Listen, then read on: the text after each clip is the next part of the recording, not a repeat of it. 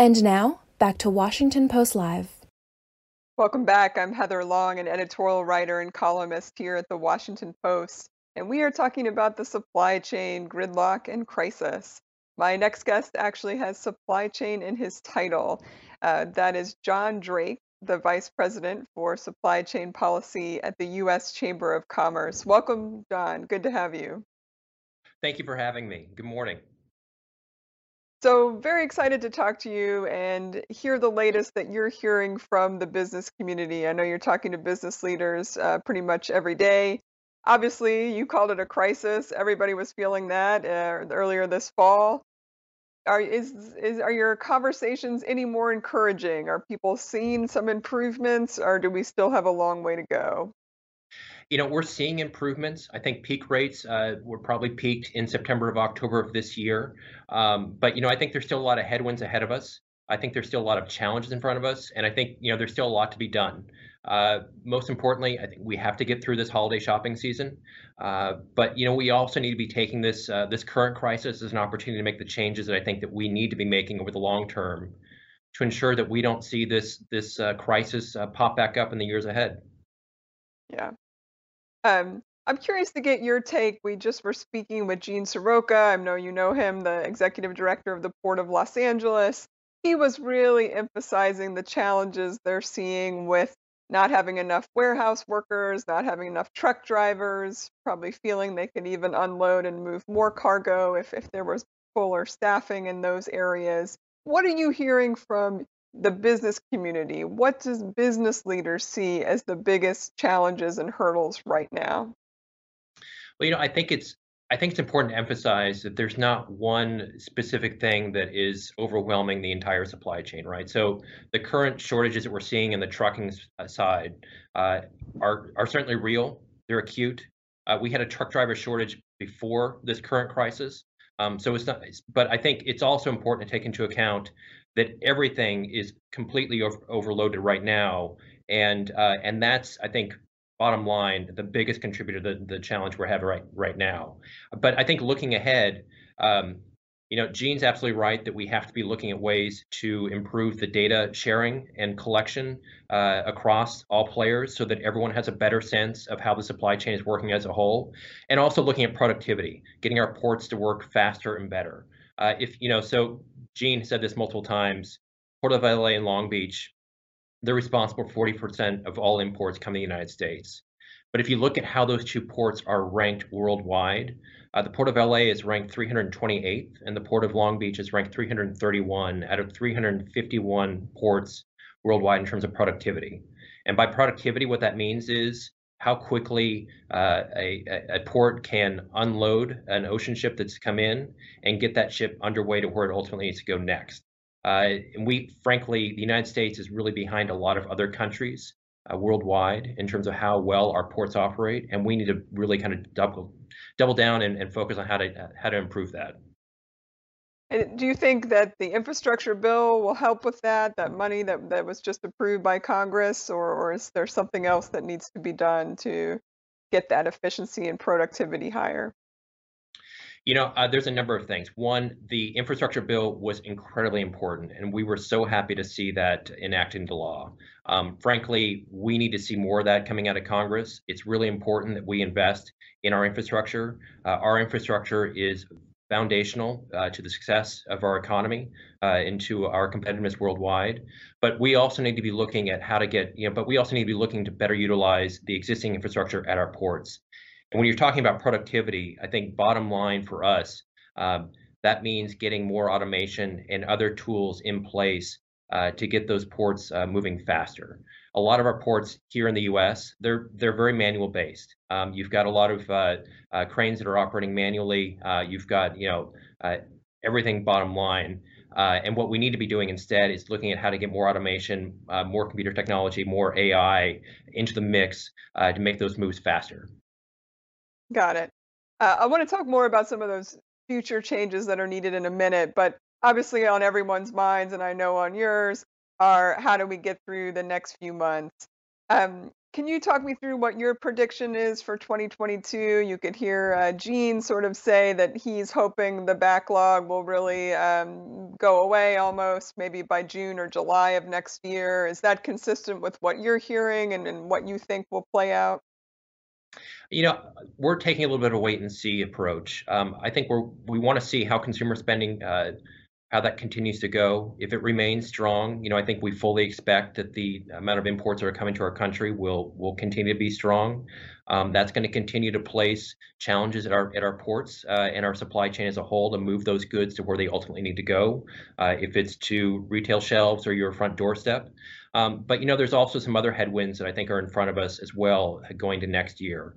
Most importantly, and one that we're watching very closely, is the upcoming labor negotiations between the ports on the West Coast and the longshoremen. And let's be clear about this.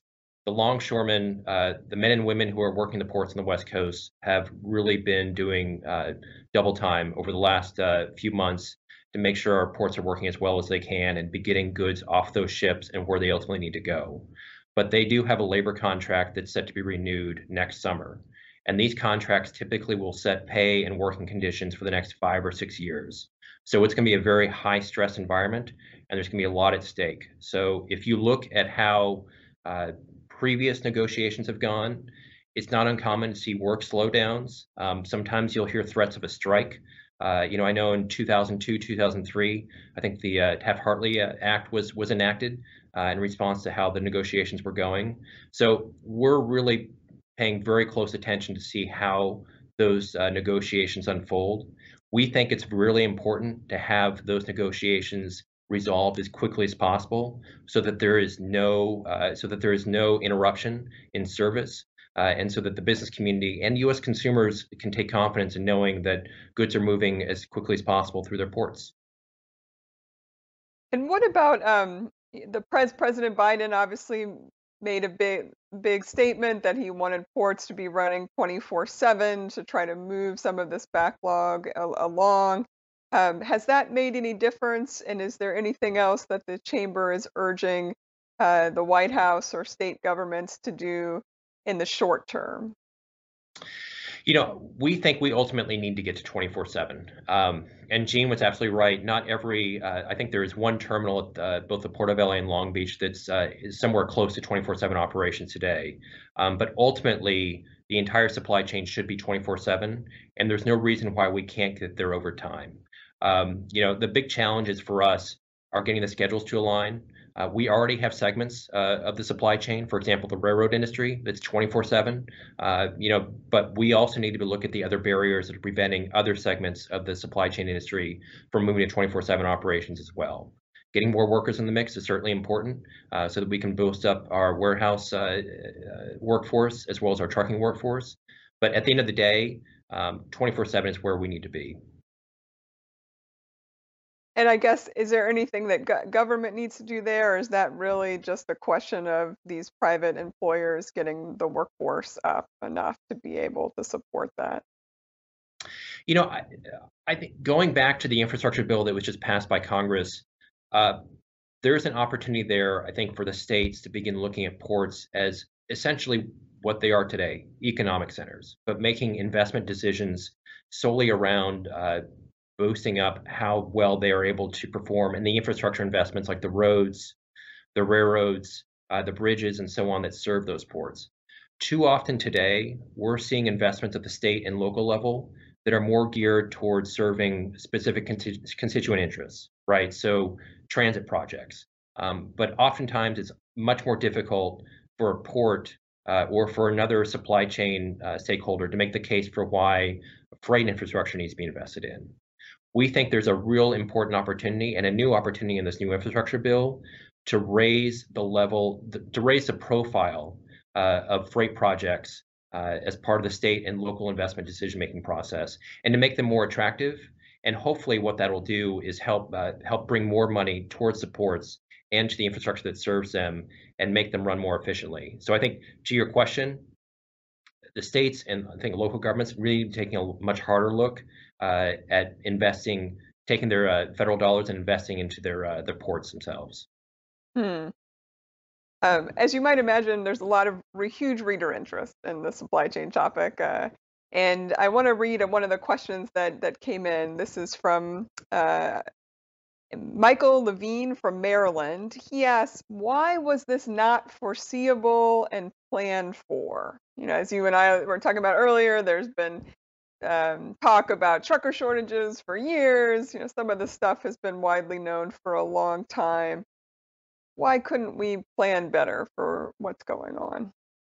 Well, so if you go back to March of 2020, when we were really kind of when COVID was really, frankly, taking over, there was a lot of folks who believed that consumer spending was just going to crater, and a lot of businesses took those initial reports from those economists, from those and from initial consumer drop downs to make planning decisions, assuming the worst, assuming that consumer spending was going to crater and it wouldn't be coming back anytime soon. And so, because of that, you saw a cascade of events that followed from that. A lot of businesses, they either stopped or they discontinued service buys, everything from semiconductors to other orders. And what followed from that was you had truckers who were laid off. So, for example, you had in 2020 3 times the amount of truckers went out of business than any given year. You had other employees who were laid off as well. But what happened very quickly after that moment, where a lot of folks were predicting that the economy was going to be in free fall and stay very weak for a good number of months, is that consumer spending returned. And it not only returned, but it actually shifted quite a bit. So people who were no longer going out and going to restaurants, for example, or they weren't going out to shows, or they weren't traveling, they were taking that discretionary income and instead transferring it to retail shopping, online purchases, home improvement projects. And so this, I think, took a lot of folks by surprise to a certain extent. And not only was this spending increased, but it increased well above the historical levels and what we were predicting was going to take place over the next 5 or 6 years. So spending well above what anybody predicted. And I think this, so not only did this take a lot of folks off guard, but it was also one of these things where, because the workforce wasn't aligned with where these new demands were going to be, a lot of our economy simply was not situated to take advantage of these shifts in consumer spending. Yeah, yep. Definitely that wasn't anticipated to this degree on the goods spending. And nobody knows how long it'll last either. How are people going to get sick of renovating at home and building decks, or are they going to keep wanting to do it? It's hard to know. Um, was the chamber supportive of that calls to use the National Guard or the military at some of these port facilities to try to help, drive some trucks or help in the warehouses? Do you think that would make any difference? Well, let me tell you what we know. So back in the 1990s, the majority of the sort of long-haul trucking operations that were done by the military were outsourced to the private sector. And today, a lot of the drivers who do movements for the National Guard, for the military, are in fact truck drivers during their day jobs. So we think, while we think that if the National Guard was in fact employed to do this work, I think what would result is essentially the states and the federal government would be pulling truck drivers away from their day jobs, serving specific customers and specific supply lines, and pulling them to serve different routes and different markets. So I think what would ultimately happen is you would have a short-term distortion in service levels across the country as all these truck drivers were pulled from their normal routes to serve a port of LA or Port of Long Beach, for example. So I'm not sure if that would result in a long-term solution or even a short-term solution. You might see a drop in congestion at the ports of LA and Long Beach or wherever those drivers are shifted towards. But I think on the back end, you would see a decrease in service and delivery for those routes those drivers were pulled from to serve. Yeah, that's really interesting that it's almost like a zero-sum game. It wouldn't be additive. I want to ask you about semiconductors. Obviously, We're all learning just how many items use semiconductors and these chips and how hard it is to get them right now. The vast majority will be coming from Taiwan. Um, does the United States or at least North America need to build up its own capacity again to produce these semiconductors? Or do you kind of see this as a short-term blip that will, eventually sort itself out in the next year or so? We absolutely need to be investing in our domestic production, 100%. And can you tell me a little bit more? I believe you all support the Chips for America Act, which would be a very significant, I believe, over $50 billion investment in trying to restart this industry or grow it significantly here in North America. Some people have pointed out to me it's a good long-term plan, but it probably we wouldn't have a new factory truly producing this stuff, for potentially 5 years or more. That it's just really hard to build these very complex factories to do this work. That's absolutely so. These are long-term investments, but I think they're critical investments. So let's go back. 1990, the U.S. was responsible for 37% of semiconductor manufacturing for the entire world. Today, that number is down to 12%. And there's a number of reasons for why that happened. Specifically, if you look at a lot of Southeast Asian countries, a lot of those nations, their governments have subsidized semiconductor production upwards of approximately 30% in some countries. And that's taken a lot of market share away from the US. But I think what's also important to recognize is that there's too much concentration. We need to be having a greater diversity in production across the world. So we need to continue supporting where production is today, but we also need to be building out production in other parts of the world. A second part that's important to emphasize is that demand for chips and semiconductors is only going to increase in the years ahead. Everything today is using semiconductors to an extent that I don't think we were using 5 or 10 years before in the past. If you look at everything from solar panels to charging stations to just laptops themselves, it all needs semiconductors. And so if we're not building not just our domestic capacity, but also increasing our capacity as a whole, then we're losing the thread. Yeah. Lastly, I wanted to ask you a little bit about inflation. Obviously, some of these supply chain issues are playing into rising prices that people are feeling across the country, and everything from cars to food and meats and whatnot. But one of the things that's starting to come up is people are scratching their heads saying, well, I see these rising prices. Companies are telling me, it costs more to ship it from wherever. But at the same time, they're also seeing some of the highest profits for companies in 50 years. And they're sort of saying, wait a minute, do we really need to raise prices quite so much? Or are companies just taking advantage of this moment? What do you say to people who really think that, companies are being too greedy right now by raising prices so much? Well, let me tell you what I'm hearing from some of our members. So we have one of our members, it's a medium-sized business. They told us a couple years ago it cost them approximately $3,000 to ship a container full of goods from China here to the United States. Up until recently, they were telling us that they were getting quoted a price of anywhere from $35,000 to $40,000 to ship that same container over the same route. And for them, what's oftentimes in that container would be $40,000 to $50,000 worth of goods to begin with. So they're not making any money on those shipments. In fact, they're losing money on those shipments. So there are some companies who I think have been able to weather this storm in a slightly different position. In a lot of cases, that's meant that they've had to put a lot of money into their supply chain on very much sort of an emergency basis. But if you go back to that one member company, they've got some really hard choices in front of them in terms of how they're going to be able to absorb those costs. They're not in a position where they can just absorb those costs and have not any impact on the prices they're charging to their customers. There's going to have to be some changes that take place as a result of what they're seeing. And it's not just on the pricing of getting stuff here, but it's also on how they're serving their current customers, right? The delays that they're seeing at the ports, where it's oftentimes taking them 3 to 4 to 5 weeks to get a container that might normally take them 2 to 3 days. This is having a huge impact on their bottom line, serving their current customers and the relationships that they have with those customers.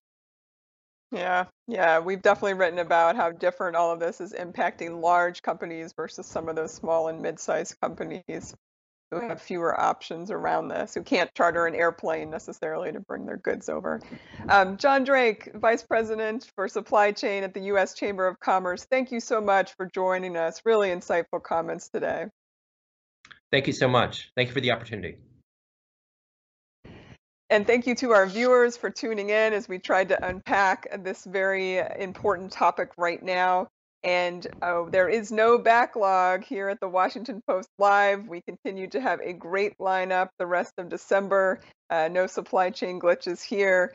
Please check us out at WashingtonPostLive.com for the lineup the rest of the month. Thanks for listening. For more information on our upcoming programs, go to WashingtonPostLive.com.